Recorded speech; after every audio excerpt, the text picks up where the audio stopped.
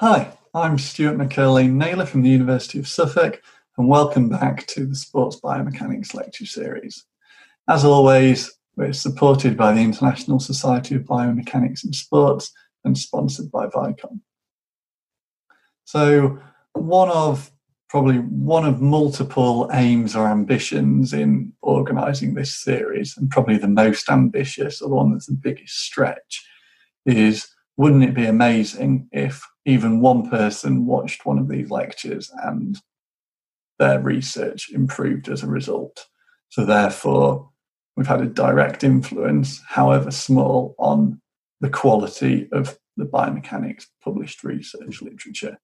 So I think with that goal in mind, there have been a few talks aimed towards that.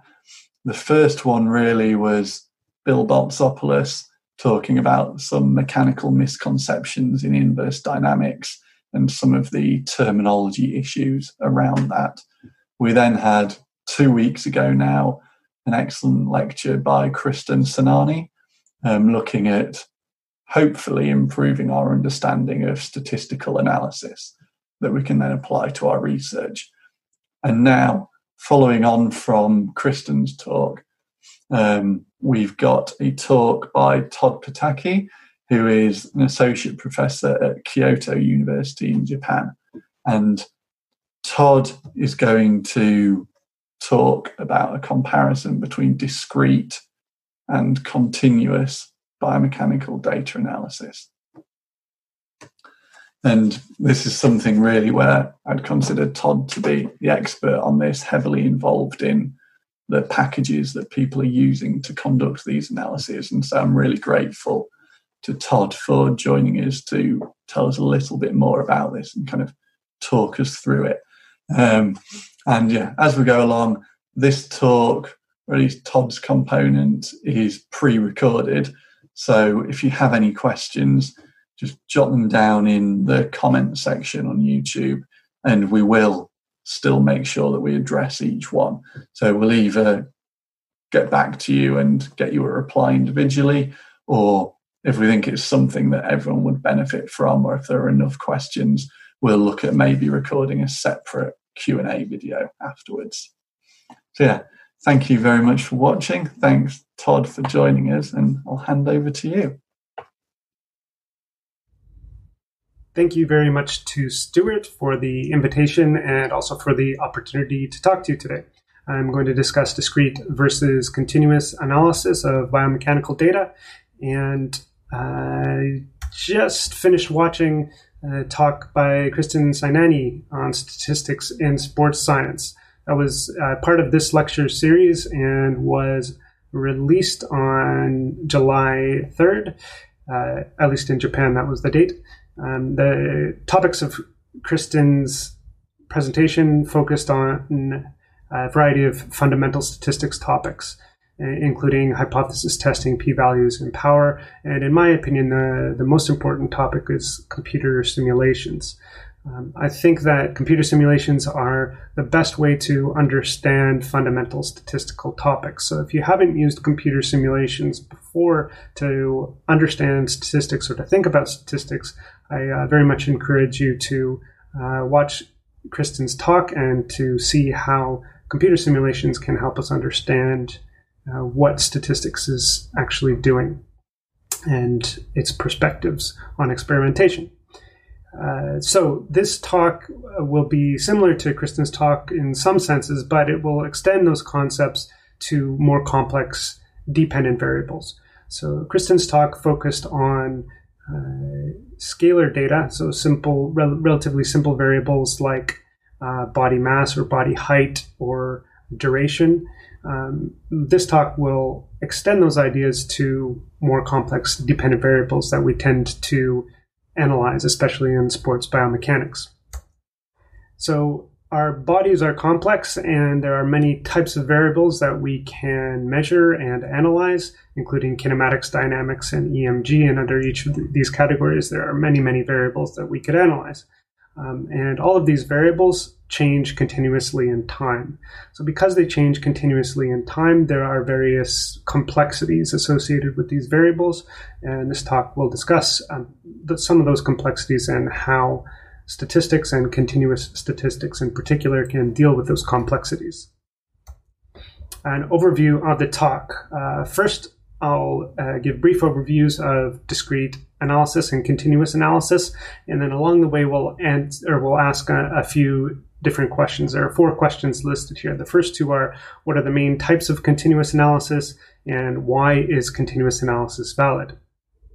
Then we'll shift to focus on some of the problems with discrete analysis and problems with continuous analysis, and ask a couple more questions. Why does the literature use discrete analysis? And is discrete analysis invalid? And then I'll finish this presentation with what I think is the biggest problem underlying this discrete versus continuous issue. Let's consider discrete analysis. But before we do, let's first consider what continuous data are, and from there it'll be easier to explain discrete analysis. So continuous data can be any dimension. One example is here a one-dimensional continuum. The horizontal axis is the continuum domain. This could be something like time. The vertical axis represents the dependent variable value. So this could be something like force. And that dependent variable changes continuously and usually smoothly in time or over that domain. A two-dimensional example is something like this. The vertical and horizontal axes represent the domain, and the grayscale color represents the dependent variable value. We could also have three-dimensional domains, four-dimensional, five-dimensional, n-dimensional domains, but those are a little bit difficult to visualize, especially on a computer screen, so I won't bother trying. Here is an example of real data that are one-dimensional. These are ground reaction forces in one-dimensional time. You could also have forces that are acting over a 2D surface, so this is a 2D continuum, 2 spatial dimensions plus one dependent variable, the pressure or local force value. And here is an example of a three-dimensional continuum, something like a strain distribution or stress distribution in bone or some other three-dimensional volume. And I think the best way to think about this type of data is as NDMD continua. And this is a terminology that appears in a couple of my papers that I developed with some colleagues, but this is not standard terminology. Nevertheless, I think it's the best way to make sense of the wide variety of data that we see in biomechanics. So in this case, the N represents the continuum and the M represents the dependent variable. And this will become clear from some examples. So first example is univariate 0D. Univariate means scalar, and 0D is the dimensionality of the continuum. So something like body mass is a 0D, 1D continuum. 0D is the continuum dimensionality, meaning it's not actually a continuum, and M is the dimensionality of the dependent variable. It's a scalar, there's just one value. Another example is multivariate 0D, so instantaneous force. Instantaneous force has no time, it's not changing in space or time, so the continuum dimensionality is 0. But force has 3 degrees of freedom, or 3 orthogonal values, and so the M dimensionality is 3. Example of univariate 1D data. Knee flexion is a single scalar value, but this changes in time, especially when we're analyzing sports maneuvers. And so these data could be regarded as 1D, 1D. Multivariate 1D data, something like knee posture, which has 3 angles and also 3 positions or 3 displacements. So there are 6 degrees of freedom generally for each joint, and all 6 of those degrees of freedom can change in one-dimensional time and do change in one-dimensional time. So these data could be regarded as 1D, 6D. A univariate ND process, something like foot pressure.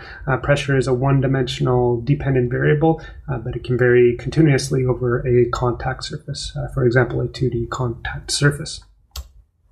A multivariate ND data example is a bone strain tensor. So strain is a 6 degree of freedom quantity, and that can vary continuously throughout a three-dimensional volume.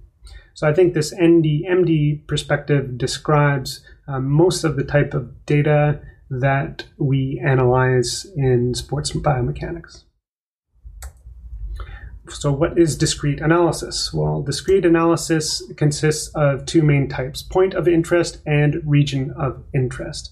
And region of interest analysis is accompanied by region summary metrics, which we'll get to in just a moment. Let's look at some examples. Point of interest example is shown here. These are anterior posterior ground reaction forces during running at different speeds. And point of interest analysis could consist, for example, of looking only at the maximum forces observed in the push-off phase, so around 60 to 80% time in this case, but those gray dots indicate the points of interest. And from these points of interest, we extract values and then analyze those values.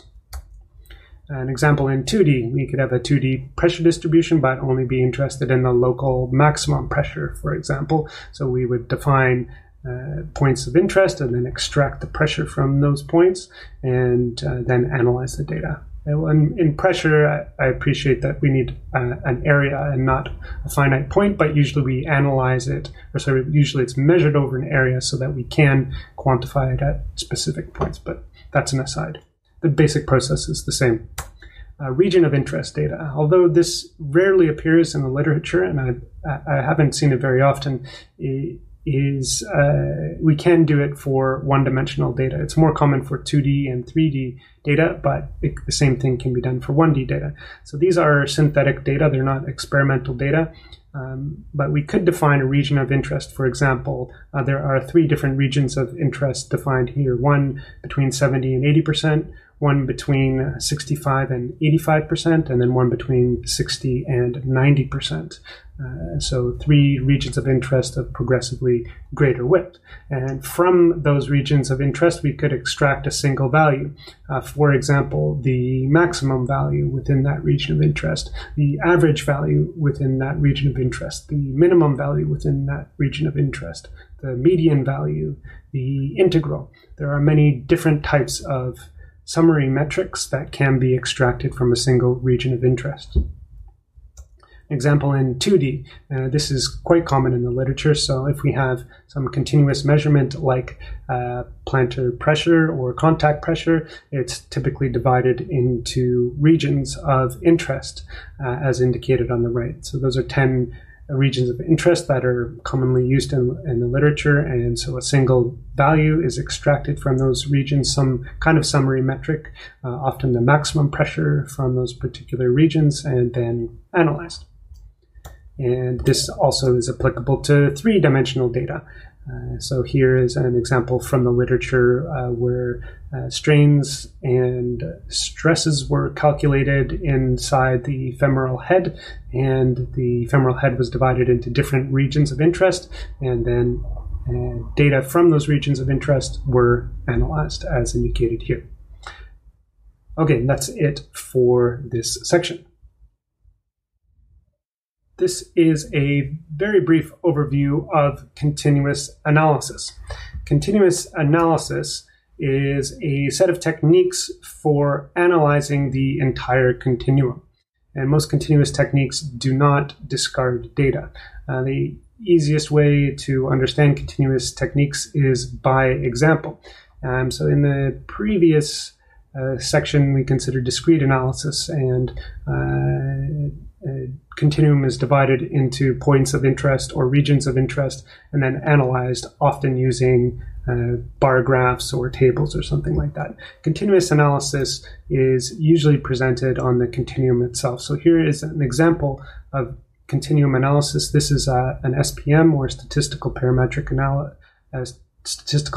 mapping analysis, and we'll discuss SPM a little bit later, but this is reasonably representative of the types of results that you can get with continuous data analysis. So for this example, we have mean and standard deviation trajectories on the left-hand side. These are two different groups. The horizontal axis is time. The vertical axis is the dependent variable. In this case, this is a joint angle. And the data in the literature are often presented in this way with means and standard deviation clouds like this. And we can see here towards the end of the trajectory, right around probably time is 95%, we can see a bit of a deviation or a bit of a separation between those two trajectories. The right-hand side is an example of SPM continuous analysis results. So here we have a t-statistic that varies continuously in time, just like the mean and standard deviation. And at the end of time, right around time equals 95%, we see a significant signal. So this is expressing significant differences between those two groups, the black group and the red group on the left-hand side. So we're going to talk about what these types of results mean when we consider SPM, but for now, just note that it's possible in general through continuous analysis to start with continuous data, like continuous means and standard deviations, and to produce statistical results that remain continuous. So it's not necessary to extract discrete values from continuous data in order to analyze them statistically. That's the only point here. What are the main types of continuous analysis? There are many techniques in the literature, both in the biomechanics literature and outside the biomechanics literature. So what are the main types and how are they related to each other? The main methods are indicated here. Functional data analysis, statistical parametric mapping, dimensionality reduction, and machine learning. The orange font indicates a broad family of techniques, and green font indicates a specific technique. So functional data analysis refers to a broad family of techniques. SPM, statistical parametric mapping, refers to a specific technique. PCA, which often appears in the literature, is a specific type of dimensionality reduction. And machine learning techniques, specific types include artificial neural networks and support vector machines, for example. This is not a comprehensive list of techniques, and also there are many overlaps between these different techniques. But these are at least a rough categorization of the types of techniques you'll see in the literature. Let's talk about functional data analysis. Functional data analysis, this is one definition. Functional data analysis refers to a collection of methods for analyzing data over a curve, surface, or continuum. So this sounds like a nice definition, but it has a main problem, and that is that this encompasses all analysis techniques, including discrete analysis. So it's basically saying that it's analyzing continuous data. But I don't think that's accurate, at least enough to distinguish it from the other types of techniques that were referenced on the previous slide.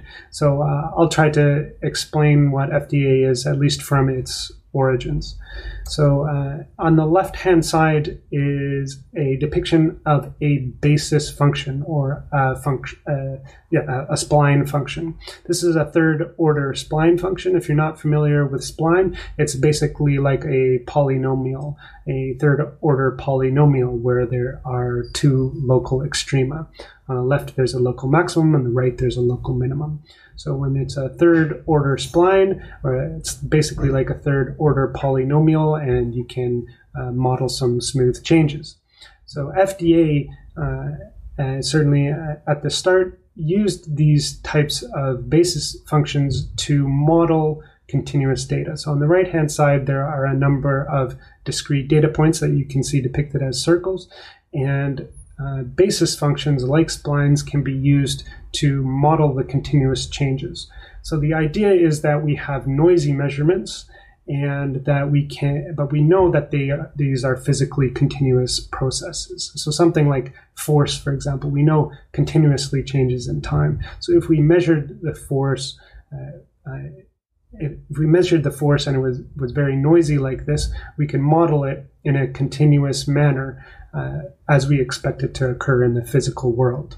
So this is one key strength, is that once you model the data using basis functions, you can calculate the values that we expect to be the most likely values for the real physical phenomenon at absolutely any point in time. Statistical parametric mapping, it takes a little bit of a different perspective from FDA. And I'll show you some results first, and then we'll discuss how it differs. So this is an example of a experiment that was experimental data that was analyzed using SPM. This experiment is a simple right-hand squeezing experiment. So right hand squeezing for 30 seconds and then resting for 30 seconds, then squeezing for 30 seconds, then resting for 30 seconds. And the red area depicts the part of the brain where brain activity was above and beyond background noise. So background noise means the condition when you are just still and not squeezing your hand. So when you're not squeezing your hand, your brain is not inactive, it's still active. You're thinking about a variety of different things, including a very inspirational talk you perhaps heard on the internet.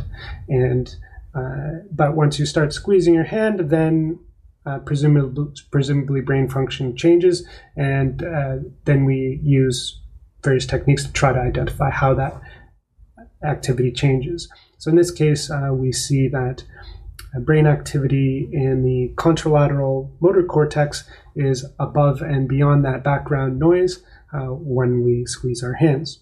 So in my own research, I adapted this brain imaging technique called SPM to biomechanical data.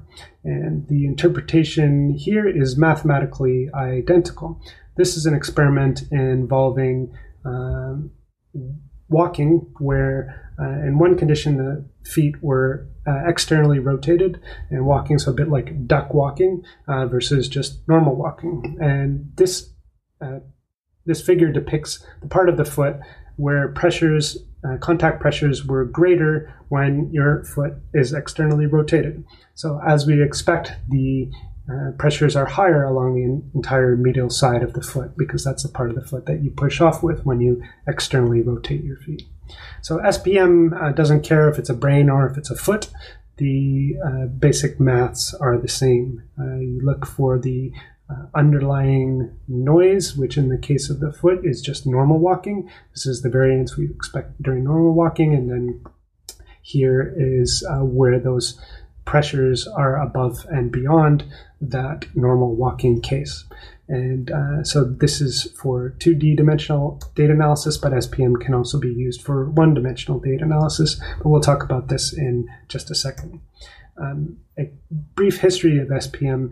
The theory for SPM was established in the 1970s. It first appeared in the literature at around 1990. This was in the neuroimaging literature, and the seminal paper was published in 1994, 1995 in Human Brain Mapping. And in my opinion, the most comprehensive paper was published in 2004 in Neuroimage.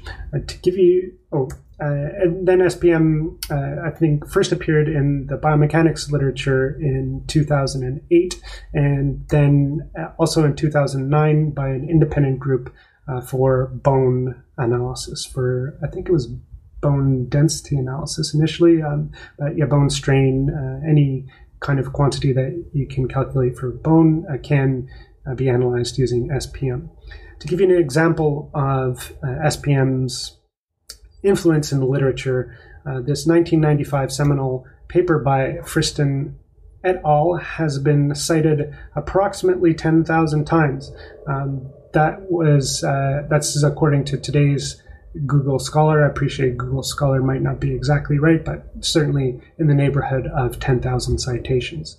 And to give you an idea of Carl Friston's impact on continuous data analysis, and specifically in the area of brain science, he has an H index of 234 and an I-10 index of 963. That means he has 963 papers that have been cited at least 10 times, and he has 234 papers that have each been cited at least 234 times. So his work in statistical parametric mapping and its uses in human brain function have been widely influential. This shows the adoption of SPM over a year, over time.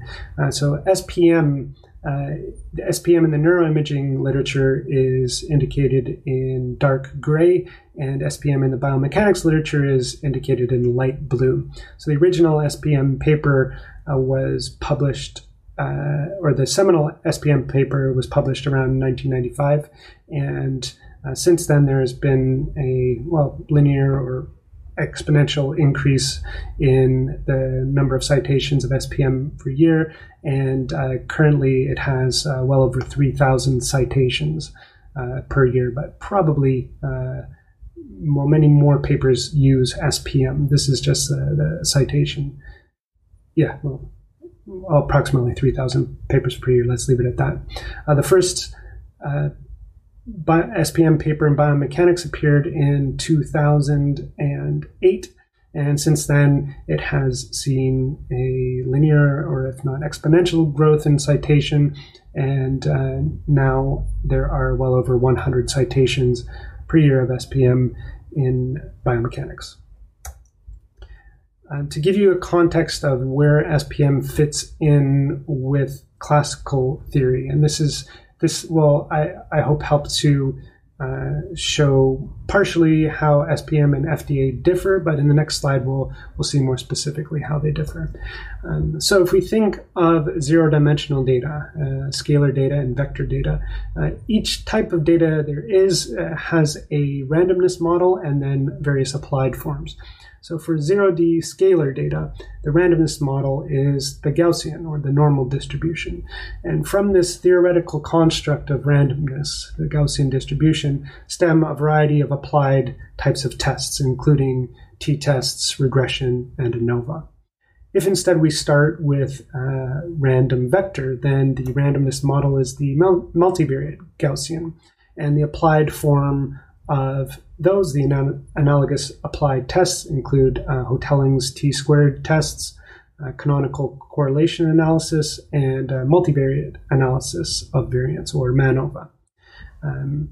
If our variable is instead n-dimensional, so not zero-dimensional, but instead on a continuum, the randomness model for scalar and vector data comes from random field theory, which was first published in the 1970s. But the applied form of random field theory is SPM. So SPM takes all of these applied hypothesis testing techniques, including t-tests and regression and ANOVA and the multivariate forms, and allows you to conduct them in for n-dimensional data using random field theory. So I think an FDA statistician's perspective of the relation between FDA and SPM is this.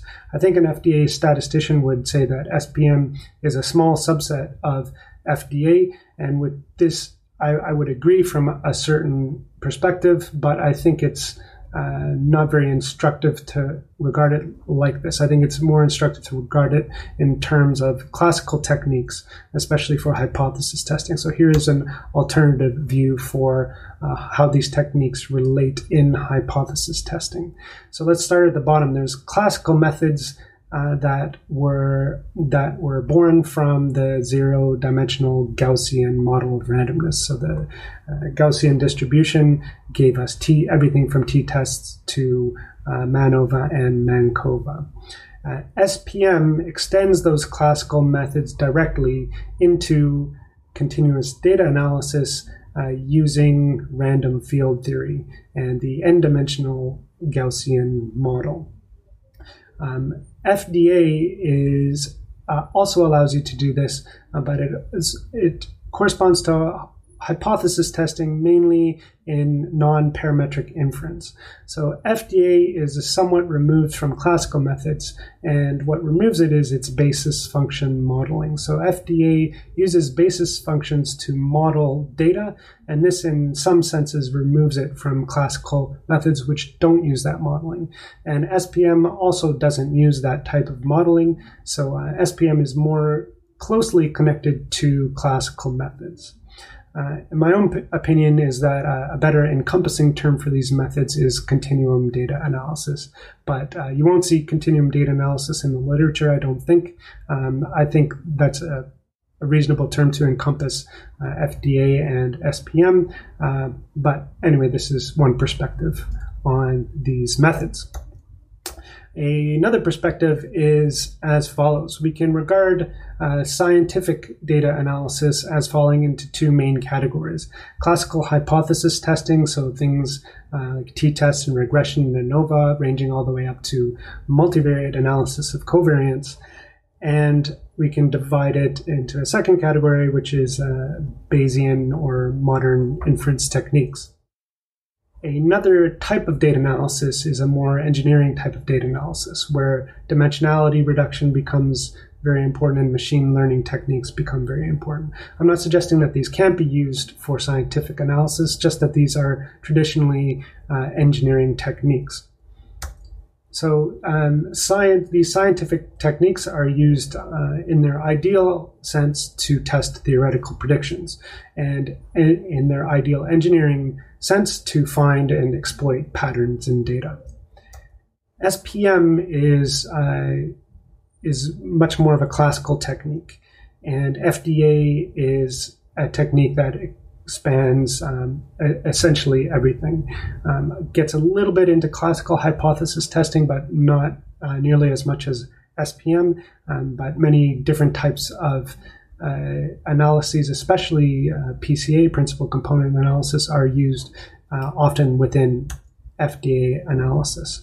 And in my opinion, I think a continuous data analysis term, or this terminology, is appropriate for encompassing everything for continuous data analysis types. Okay, that's it for types of continuous data analysis.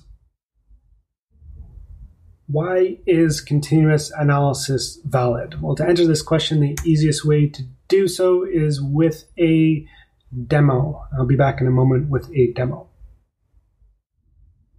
This will be a demo to explain classical hypothesis testing and then how it relates to continuous data analysis and specifically hypothesis testing for continuous data.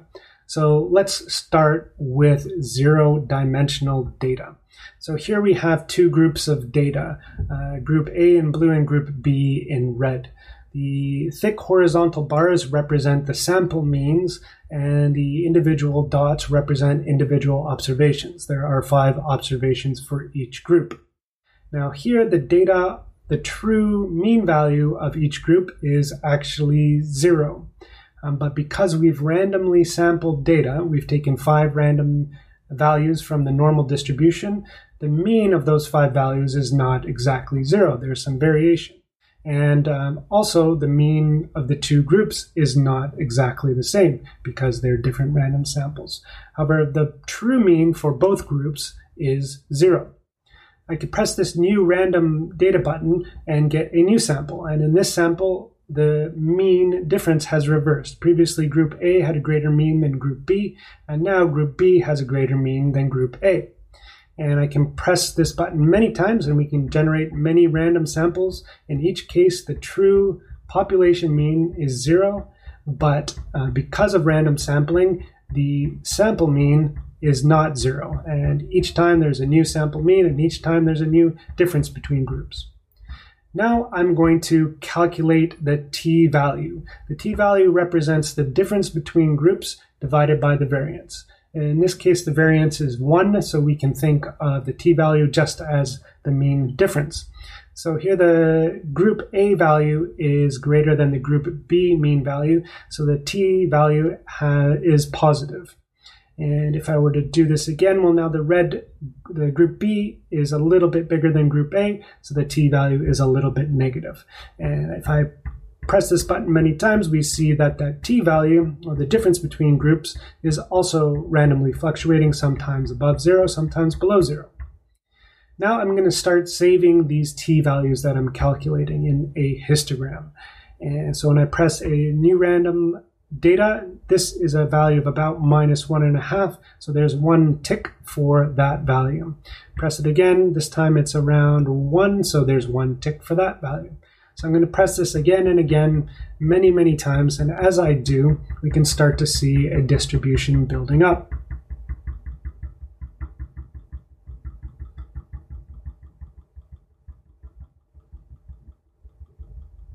Okay. Now, let's compare this distribution that we're manually computing just by pressing new random data and calculating the t-value each time. Let's compare this to the analytical distribution. So I'm going to click this analytical button. This represents the student's t distribution, or the distribution that we expect theoretically. And we can see already that the distribution is converging to that expected distribution. So most of the values, the t-values, are very close to 0.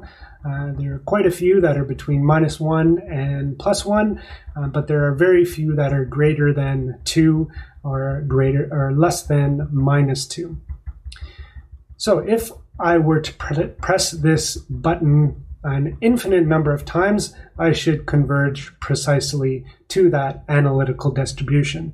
But I won't attempt to do so. I think for now we can be reasonably convinced that it will converge to that analytical distribution. So how is hypothesis testing conducted? Well, we compute the 95th percentile here, which means that 95% of the data are less than this value, and then we compare our experimental result to that threshold. So here the value is less than the threshold, so we would conclude no significant difference. If I press this a few times, we should see it traverse that threshold at some point. 1 in every 20 pushes approximately. Still not over the threshold. Okay, there we go. That one's over the threshold. We see a fairly big difference between group A and group B here, and this exceeds that threshold. So in this case, we would conclude a significant difference between group A and group B. Does that mean that there is an actual difference between group A and group B? Of course not. All it means is that when there is precisely no difference between these groups, we would see this t-value relatively rarely. We would see a t-value this high on only 5% of a large number of experiments. So it's important to recognize that the p-value and the statistics in general do not represent the behavior of this specific experiment. They represent the behavior of this type of experiment over an infinite number of possible random samples. So concluding significant difference doesn't mean that there is a difference. It just means that when there's no difference, we wouldn't expect a result this extreme very often. Okay, now let's generalize this to one-dimensional continuous data. So this is almost exactly the same as the demo above, but this time we have one-dimensional continuous data. The data can be smoothed to various values. So here are quite smooth values over here, and here are quite rough values over here. I'll choose something relatively smooth to start. So like before, we have two groups, one blue and one red, and we have 5 observations for each group, and the mean for each group is depicted as a thick line. So I could press new random data and we get a new set of random curves. So these are Gaussian random fields, one-dimensional, smooth Gaussian random fields. And we can generate more of them and each time see a different type of mean and different differences between the two groups. And now we can calculate the t-value. So let me calculate the t-value here.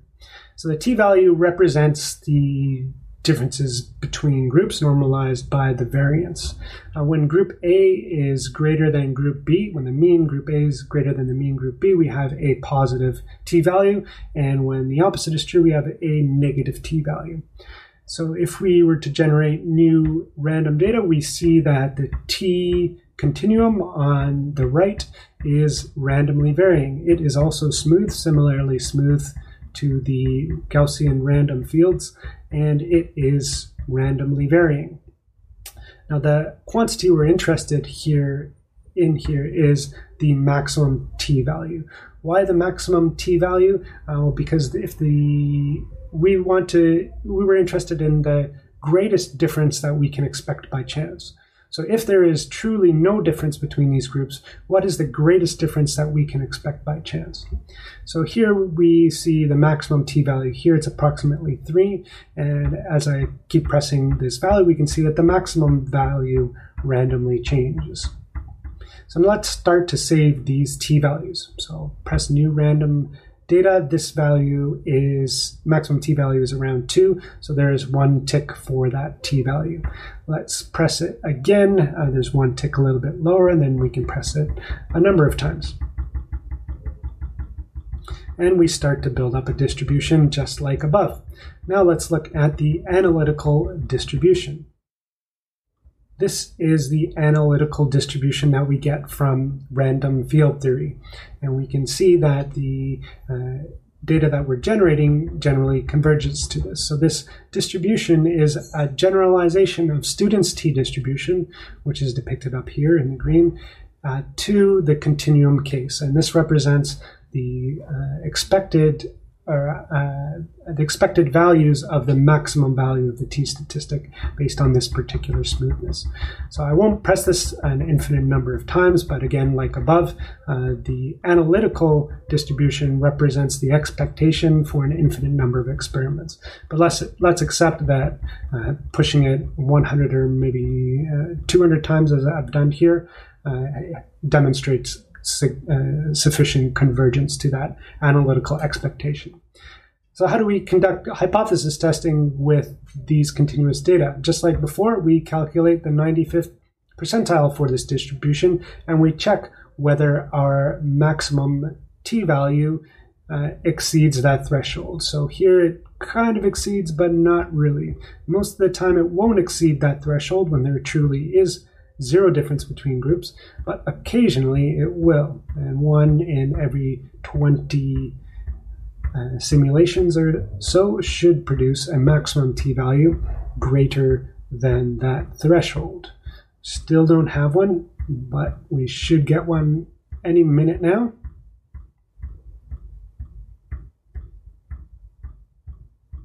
Any minute now, there we go. We have one value that exceeds the threshold. So in this case, we would conclude that there is a significant difference between the group A and the group B means. But like above, does this mean that there is an actual difference between the group A and group B means? No, it means only that when there is precisely no difference, we would expect a maximum t-value like this relatively infrequently. Let's repeat one final time, this time with rougher data.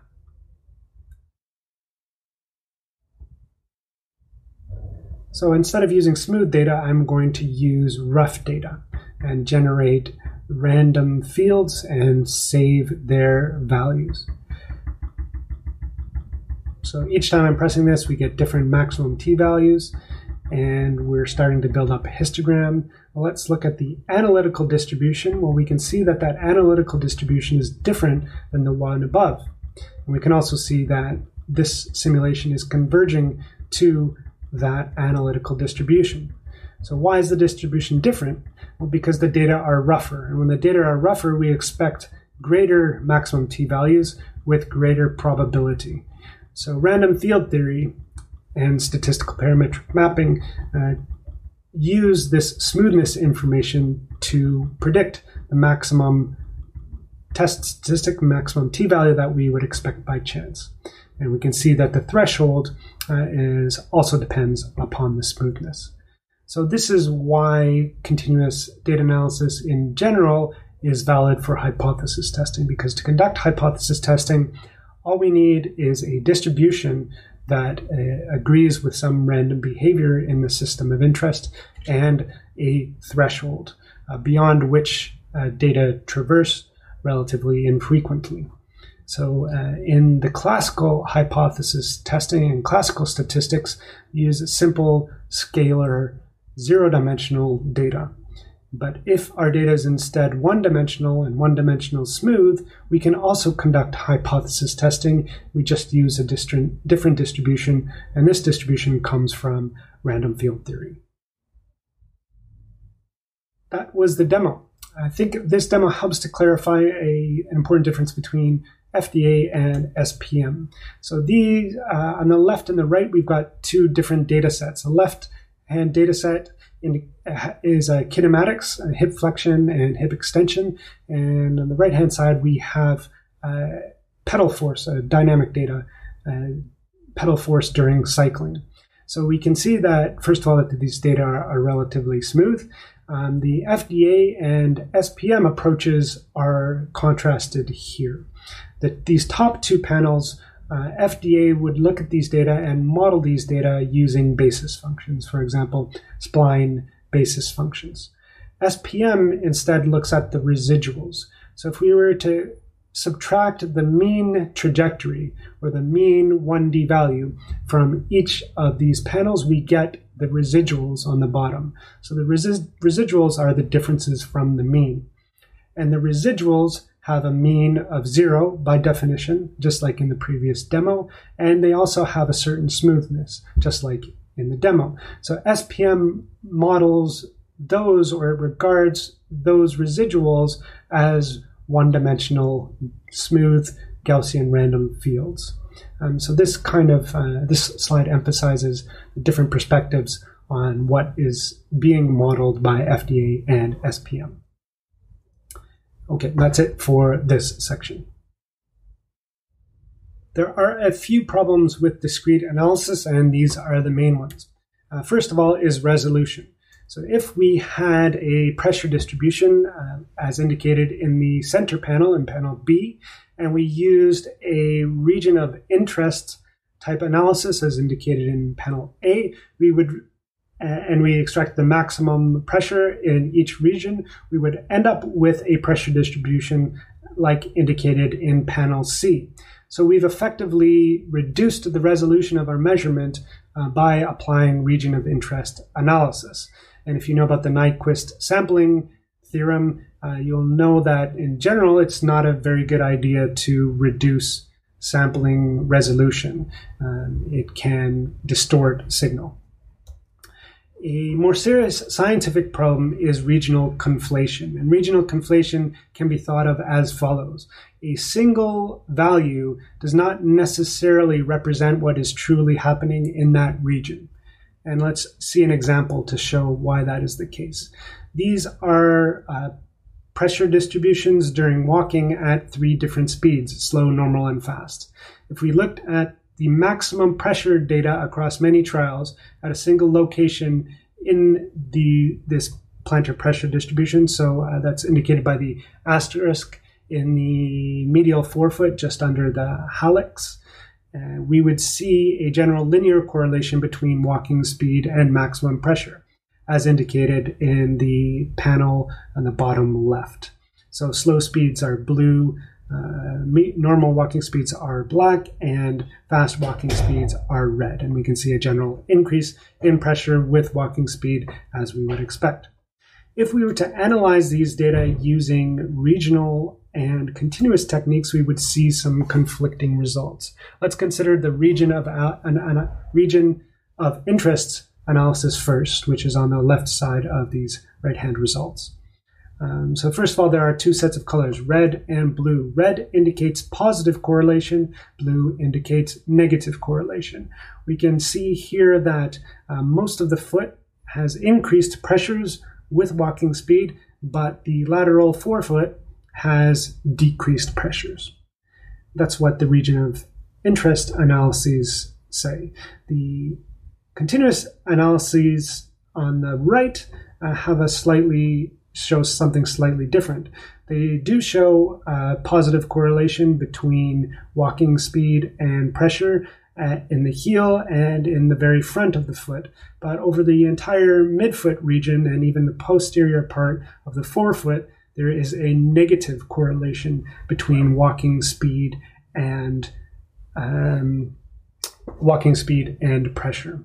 So here we could say that the midfoot is conflated with the anterior heel. So in the region of interest analysis on the left, we see a bright red result indicating relatively strong correlation between walking speed and pressure. But this is actually coming from the anterior heel. The midfoot itself actually exhibits the opposite trend. So we would reach the opposite statistical conclusion in this case to what the data actually say, the original measurements actually say.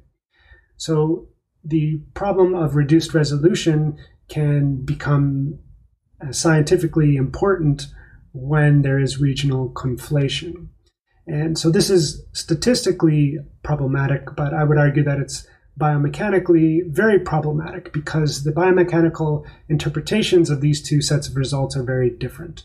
The biomechanical interpretation of the region of interest result might go something like this. Pressures in general increase across the entire foot, but in the lateral forefoot, there is decreased pressure. This suggests that the people walking move pressures closer to their midfoot and tend to unload their lateral forefoot, which is certainly a possibility. But this disagrees with the continuous data analysis results on the right, which say that the anterior and posterior portions of the foot increase with pressure, but the entire central portion of the foot has decreased pressure with walking speed. This implies that the foot is being actively stiffened to prevent contact in the midfoot region with walking. So these mechanisms and this biomechanical interpretation is quite different. And we started with the same data, but using a region of interest analysis approach, I would argue that we've reached a rather incorrect biomechanical conclusion. A final problem with discrete analysis is results interpretation. And here's an example from the 3D literature. This is an example, the 3D finite element analysis literature. This is a simple example where force is applied either at one of two locations. So the hip contact force, FH, is applied either at pin 1 location or pin 2 location. And we can see the average strain distributions in the femoral head in the bottom left. When the hip force is applied to pin 1, we see a strain distribution that's very to the left, or that's biased to the left. And when it's applied to pin right, we can see that the strain distribution shifts towards the right, as we expect. Analyzing the data using SPM on the bottom right shows fairly clearly where those distributions vary. The warm colors indicate where there are higher strains when the load is on the right, and blue areas indicate the opposite, where strains are higher when the force is applied to the left-hand side. So this is an SPM result. But results that you typically see in the literature are depicted in the top left, a region of interest analysis. So the femoral head is divided into a number of regions, and then bar graphs are plotted. And my head hurts trying to think of these data, trying to understand what region 1 is and region 2 is and region 3 is, where they are anatomically, how these conditions actually what is actually happening in each region due to the different experimental conditions. There's much more mental activity required to interpret those results. The SPM results are much easier to interpret because our brains are very excellent visual pattern recognition machines. We can tell at a glance what is happening by looking at these continuous results. When we separate them into discrete values, it becomes much more of a chore for our brains to make sense of the data. If there are these problems with discrete analysis, why then does the literature use it? And there are a few reasons, I think. Tradition, data complexity, recently developed theory, and software availability. First of all, tradition. Biomechanics comes from a tradition of planar analysis.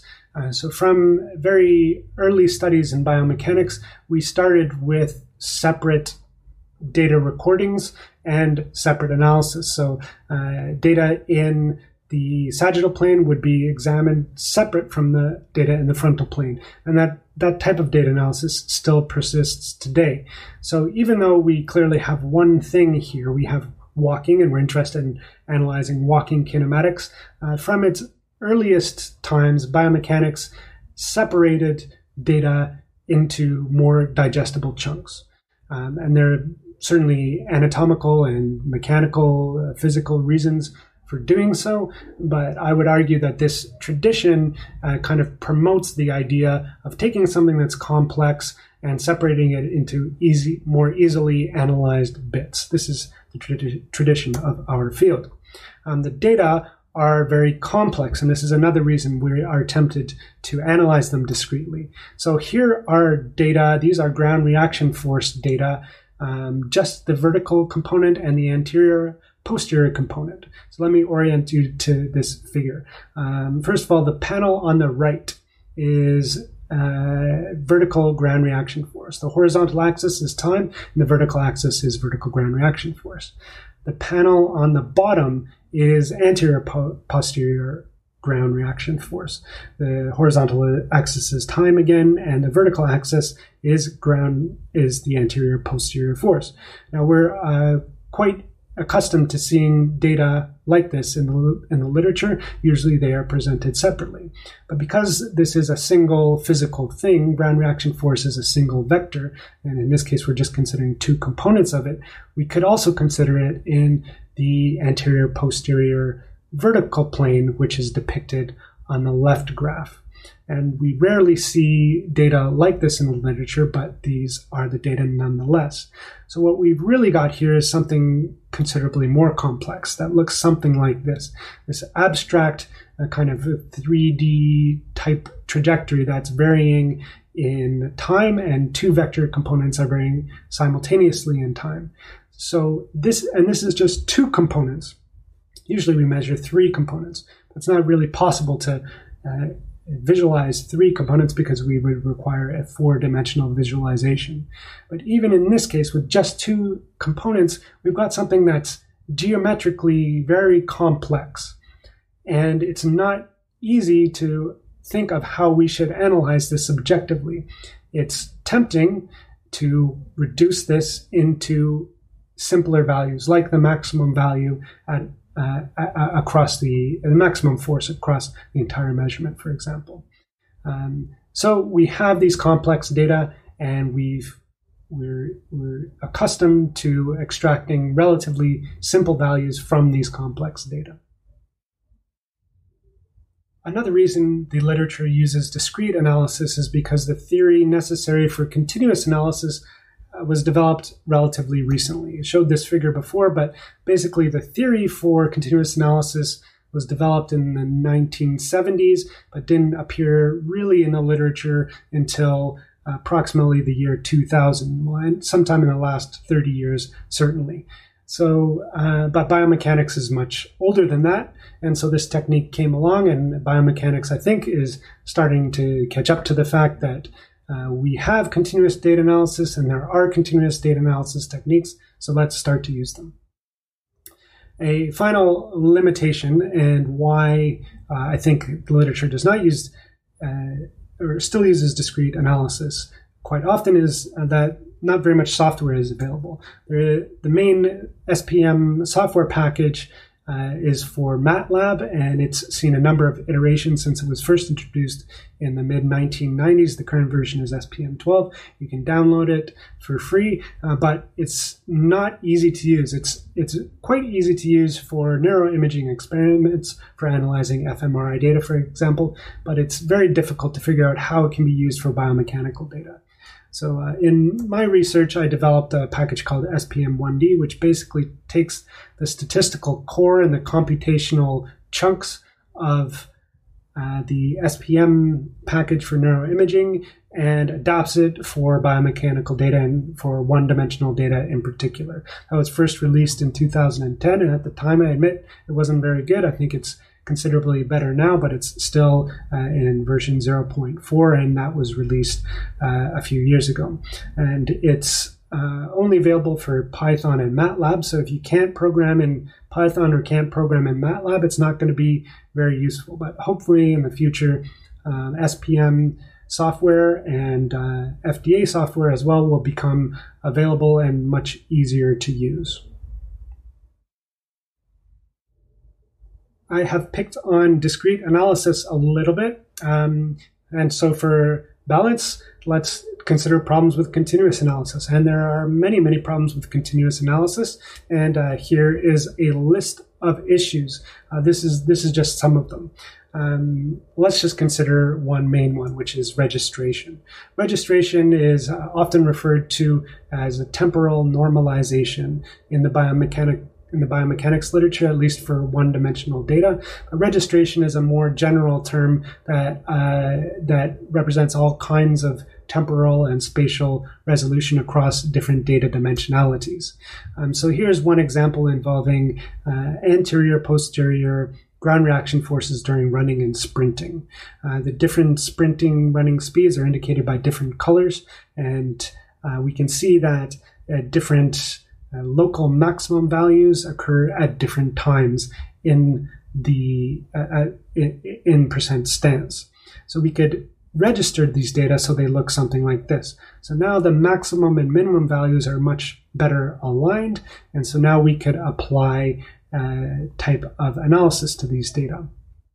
So most studies in biomechanics do not register the data like this. They stop at normal temporal normalization, which is just considering the start and end of stance as the endpoints, and then interpolating between those 2 points. But registration in general, or nonlinear registration, allows us to warp time, so to warp the individual observations to better match each other. And this can be done manually by specifying specific points like local maxima, for example. It can also be done algorithmically using a variety of different approaches. If we were to analyze these two cases, we might expect some different results, and we would receive different results in general. I personally haven't seen cases where it's a massive problem. And in this particular case, if we look at the results, so we have on the top two panels the linear and nonlinear registration, and the bottom we have the SPM results. So we can see some differences in the SPM results between these two techniques, but not substantial ones, and not ones where we would have a greatly different biomechanical interpretation of the data. So this is kind of what I've seen with many biomechanical data sets, that nonlinear registration certainly does affect the ultimate results, but not necessarily in a biomechanically meaningful way. I would also argue that registration is a problem not only for continuous data analysis, but also for discrete data analysis, because if we were to extract data, let's say at time equals 20%, for data that were temporally normalized to just between start and end of stance, then we're not necessarily looking at the homologously identical data or homologous data. If we don't register the data, then we have a danger of not considering homologous events. So I think that registration is a problem indeed for continuous analysis, but it's also a problem for discrete analysis.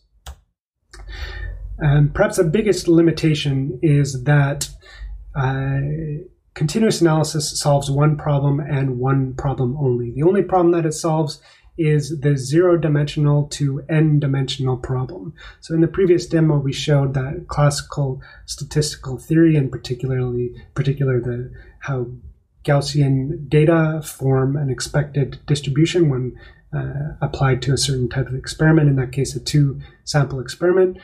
We see that this basic process and this theory generalizes to continuous data. One-dimensional data is the example we considered in the demo, but it also generalizes to two-dimensional and three-dimensional and n-dimensional data.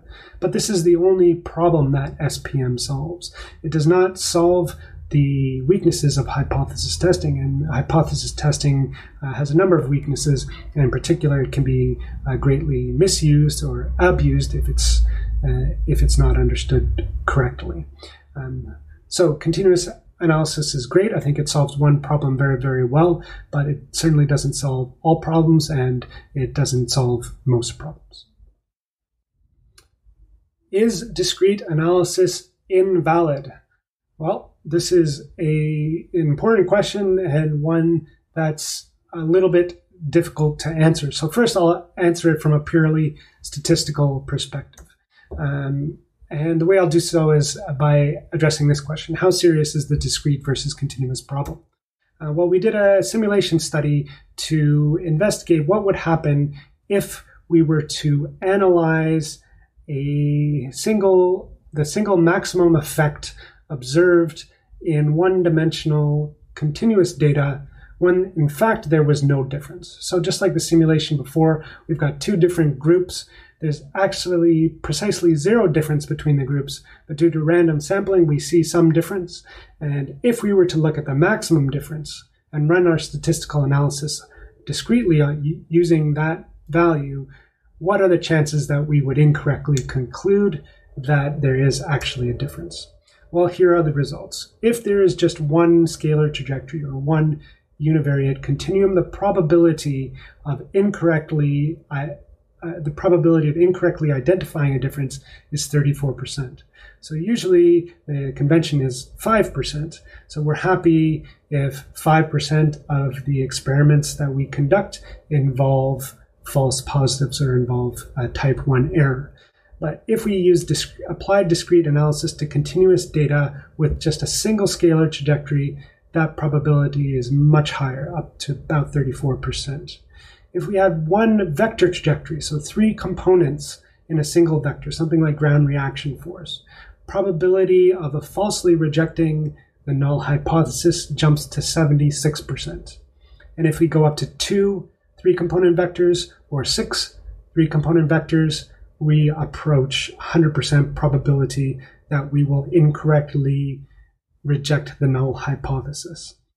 So given that there are often more than 6 vector trajectories analyzed in biomechanical studies, for example, 6 different joints, 10 different joints, EMG, kinematics, dynamics, there is a very high probability of finding an effect, a significant effect, if you use discrete analysis of those data. Now, that is the statistical answer. Does that mean that published discrete analyses are invalid? I would say no, not necessarily, because often the effects that we see are much greater than the threshold for significance. And in that case, often the continuous analysis and the discrete analysis will agree. However, if we're talking about borderline effects, something with a p-value of 0.04, for example, or 0.03, even 0.01, I would say there's a very good chance that those results would not be considered significant from a continuous analysis perspective. So are those analyses invalid? Or are those results invalid? It's impossible to say for sure. I would say very strong effects probably are not invalid, but borderline effects, I would say they may indeed be invalid from a continuous data analysis perspective. In my opinion, the biggest problem underlying the discrete versus continuous problem is the exploratory perspective of the biomechanics literature. So when we think about the human body and what we can measure in a biomechanics experiment, there are a tremendous number of variables. Kinematics, there are more than 300 joints in the body. Each joint has 3 degrees of freedom, at least 3 degrees of freedom. And we also have a variety of kinematic variables, including position and velocity. There are 6 degrees of dynamic freedom, 6 dynamic degrees of freedom per joint. There's external forces, contact pressures. We can measure EMG from a number of muscles. So if we could measure absolutely every biomechanical variable at every joint in just a normal sports biomechanics way, kinematics, dynamics, and EMG, we're talking about well over 10,000 points of data at every single point in time. This is a tremendous amount of data, and it's not always clear what we should measure and why we should measure it. And I think this leads us into the temptation to analyze continuous data discretely. So from the literature, here are some example purpose statements. And I'm not picking on these statements in particular. I think they're representative of the literature more broadly. The purpose of our investigation was to evaluate the influence of hamstrings musculotendinous stiffness on lower extremity kinematics and kinetics during landing. The objective of this study was to examine the kinetic and kinematic differences between the first and second landings in a drop vertical jump. We hypothesized that the series elastic tissues of the medial gastrocnemius muscle have a compliance which allows the muscle to operate with optimal efficiency during normal walking and running. So these are, I think, illustrative of the typical types of purpose statements or hypotheses that we see in the biomechanics literature. There are 2 major problems, I believe, with these types of statements. One is that the variables are unclear.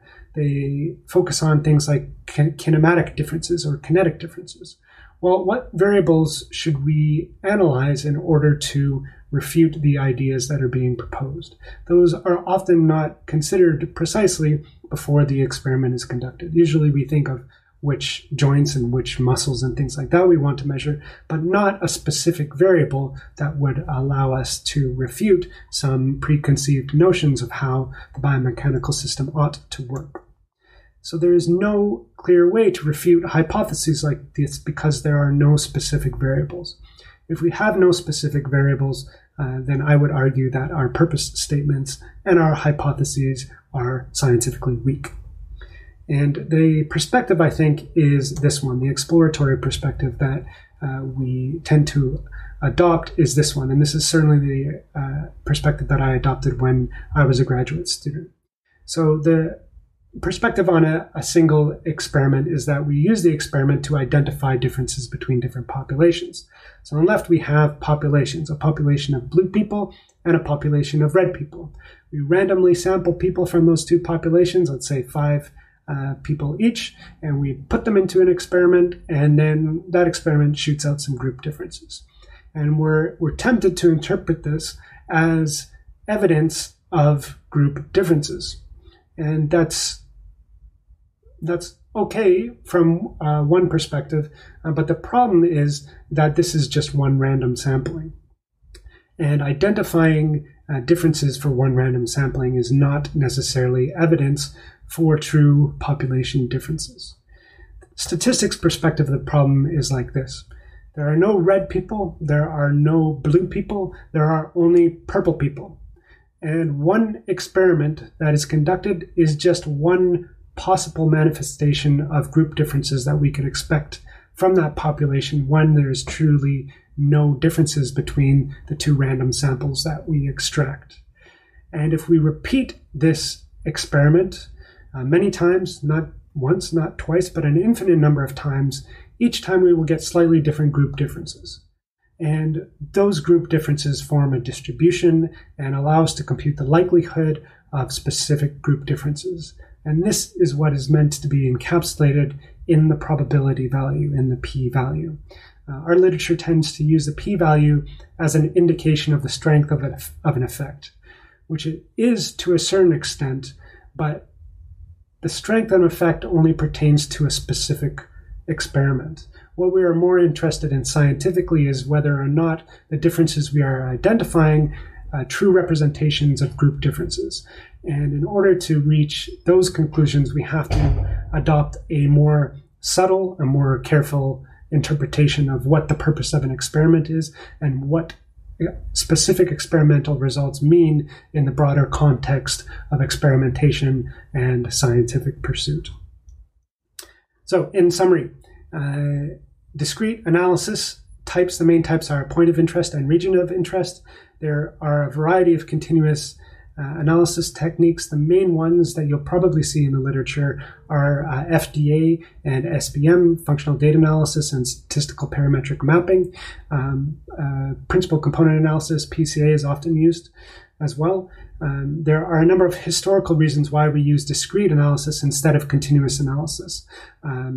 And those include, currently, I think the biggest obstacles are the literature inertia. That's just the way things have been done for a while, but also software availability. There is some software, but it's not convenient to use yet. A big problem is that discrete analysis of continuous data is generally invalid unless one has a specific a priori hypothesis regarding the specific discrete variables that one analyzes. This is the statistical perspective, and the statistical perspective would indeed say that discrete analysis is invalid in this case. This does not mean that specific results are invalid, but it may mean that specific discrete analysis results should be interpreted with a great deal of caution when the effects are not very large. The underlying problem, in my opinion, is that our literature focuses on an exploratory perspective and uses largely exploratory studies, which have generally clear purposes and generally clear hypotheses, but these hypotheses and purposes do not pertain to specific variables and instead pertain to broader concepts like kinematics in general or dynamics in general. And in my opinion, identifying specific variables before we conduct experiments could go a long way to strengthen our literature, or we can use continuous analysis to make sure that our conclusions regarding continuous data are more statistically robust. I'll leave you with one quote from the great Fisher. To call in the statistician after the experiment is done may be no more than asking him to perform a post-mortem examination. He may be able to say what the experiment died of.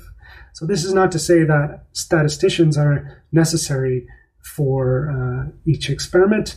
The bigger point here is that we should critically think of statistics before conducting experiments and even use a simulation similar to the ones I showed in this presentation, similar to the ones that Kristen showed in her presentation, so that we can understand actually the types of effects that we expect to see when there truly are no effects or when there truly is a specific effect. This will strengthen the statistical quality of our analyses. And that's it. Thank you very much for listening.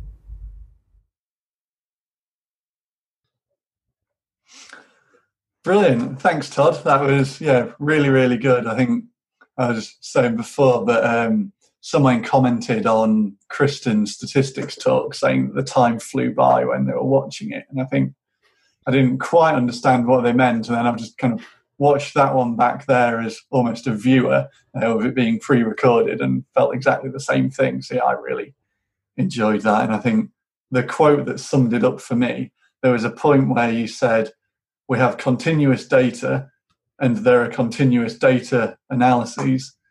So let's use them. And I think, that in a message, that kind of sums it up for me really well.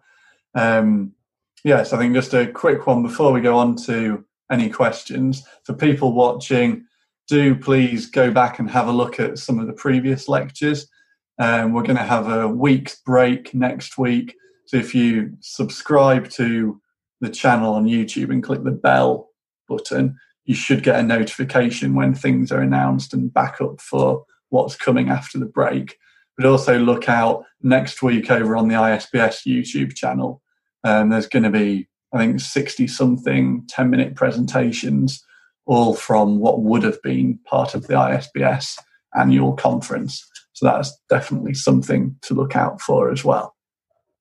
Okay, so question time.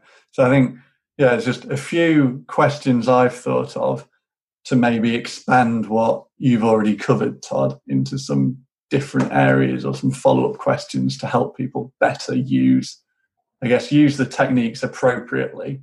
So the first one is around power analysis.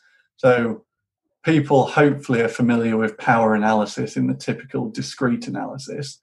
If we're planning on using a continuous analysis such as SPM, how do we go about kind of calculating how many participants or subjects might be required? Right. So the only real difference between a typical discrete power analysis and doing it for continuous data is that things become continuous. So, for example, if you're doing a power analysis with a simple scalar discrete data, you would define an effect. And that effect would be a number, like, say, 0.5 or 0.6 or something like that. And the problem is that when you have one-dimensional data or two-dimensional data or three-dimensional data, you could have a simple scalar effect like that, but it also could be a continuous effect. So let's say that you are interested in detecting an effect in ground reaction force during walking, and that, let's say, the normal ground reaction force, maximum ground reaction force is around 1.1 or 1.2 body weights. And that if that goes down, let's say to 1.0 body weights for whatever reason, that would cause you to reject the hypothesis. Well, you could specify the effect just as a drop of, let's say, 0.1 body weights, or you could specify the effect as continuous. So, I guess I would look at it as starting with a mean continuous value of ground reaction force or of joint kinematics or something like that. And then you should create a different one-dimensional or two-dimensional or three-dimensional continuum that would cause you to reject your null hypothesis. In other words, you're going to create some fictional continuous signal that has biomechanical meaning or clinical meaning that would cause you to reject the null hypothesis. And once you define that effect, then the rest is pretty easy. So there's some software for doing it. It's not terribly easy to use, but that's the basic idea. All you have to do is define the effect in a continuous sense.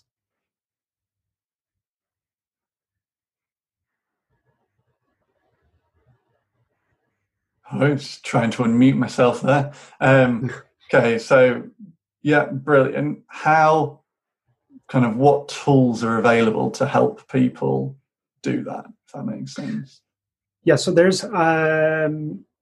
is a toolbox called Power1D. If you search the internet for Power1D, all one word, you should come to a tool. This is a separate software tool from the SPM 1D package that I wrote, and it's separate because it's not quite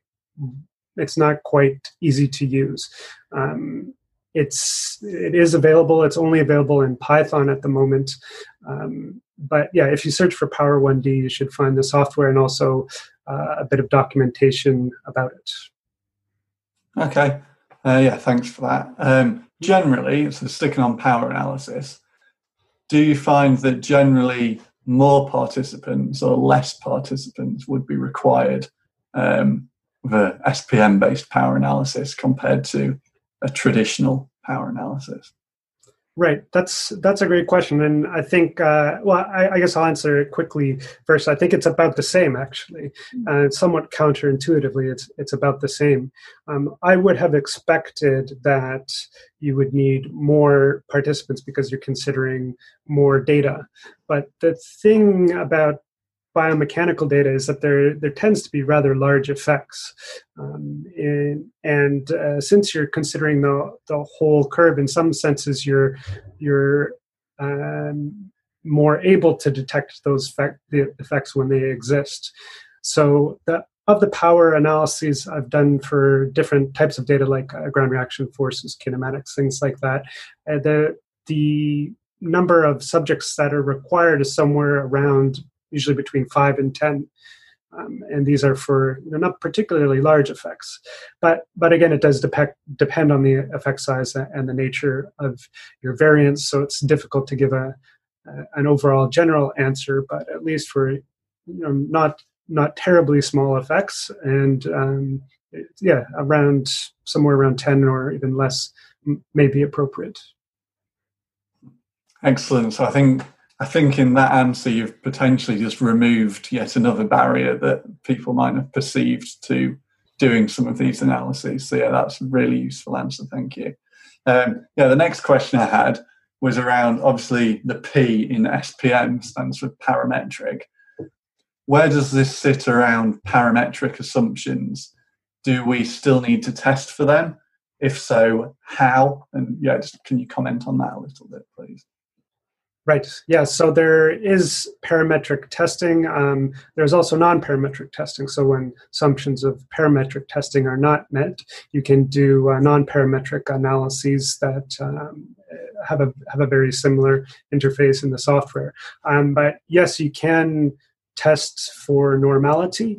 And this is the primary assumption of the parametric technique, is that the residuals are distributed normally. Or in other words, if you subtract the mean from the mean one-dimensional curve from all of the measured curves, the remaining curves are called residuals, and they have a mean of 0 by definition, and they have some smooth variation about that. So the question is whether or not those things, those one-dimensional squiggles about the 0 line, are normally distributed. So we can test for normality very much like you test for normality for simple scalar data, and those tests are available in the SPM 1D package.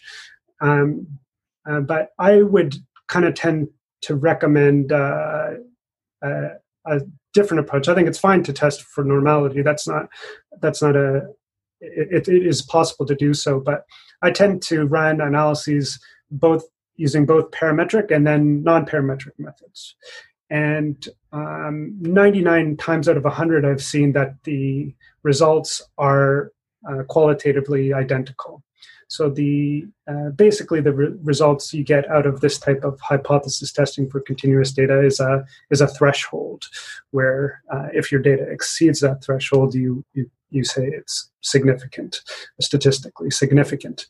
And the threshold is at a slightly different height if you do non-parametric versus parametric analysis, but the practical implications for your interpretation of the results are often negligible.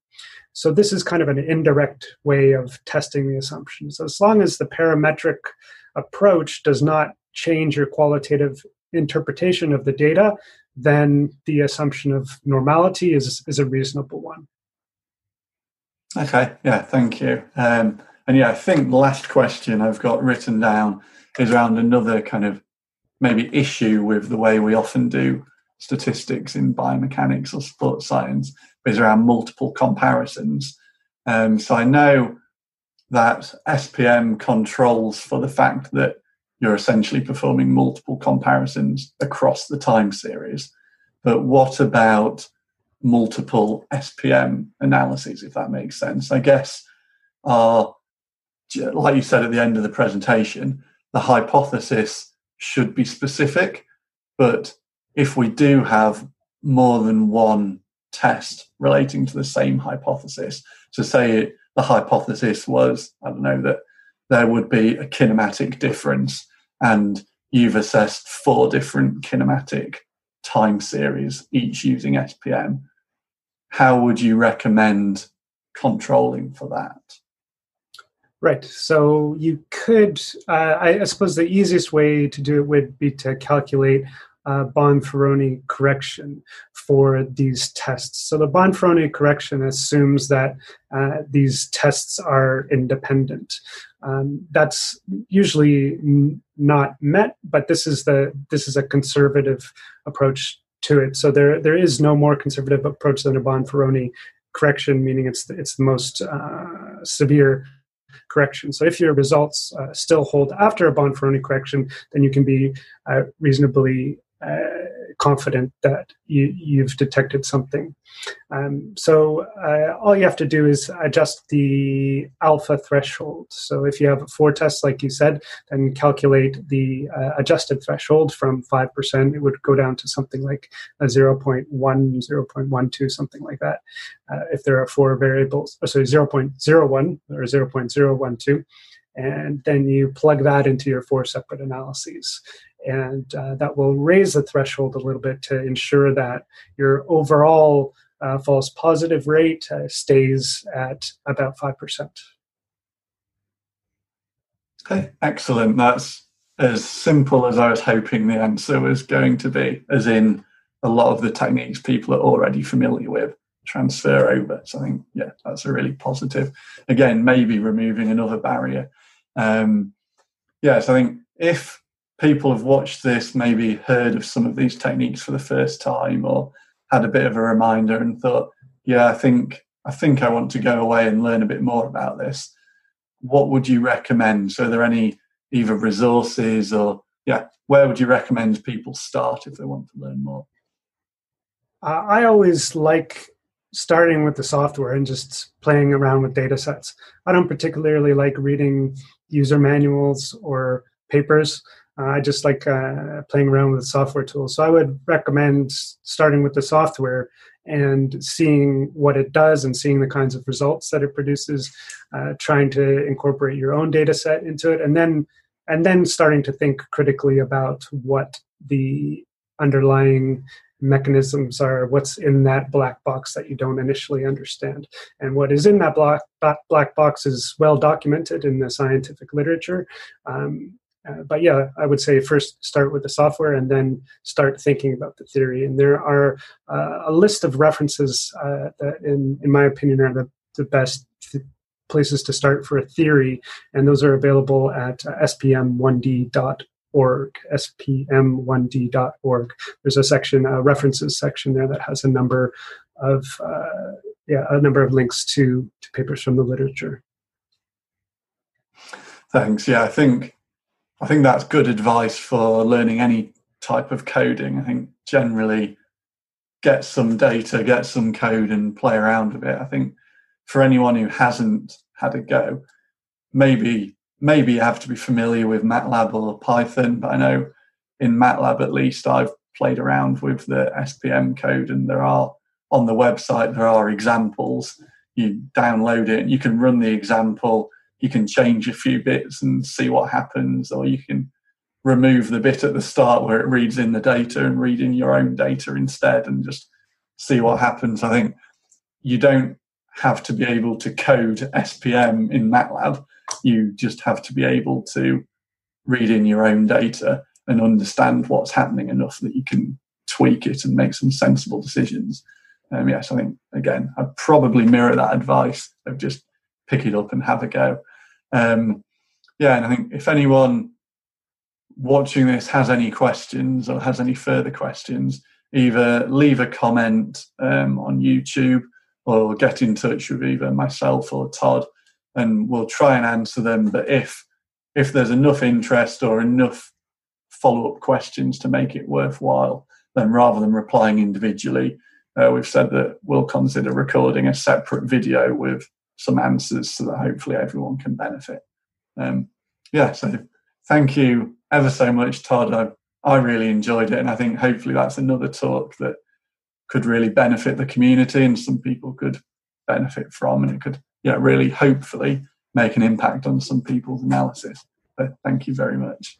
You're very welcome, and thanks so much for this lecture series. It's there's some fantastic talks on it, and I'm very happy to be a part of it. So thank you. Thank you.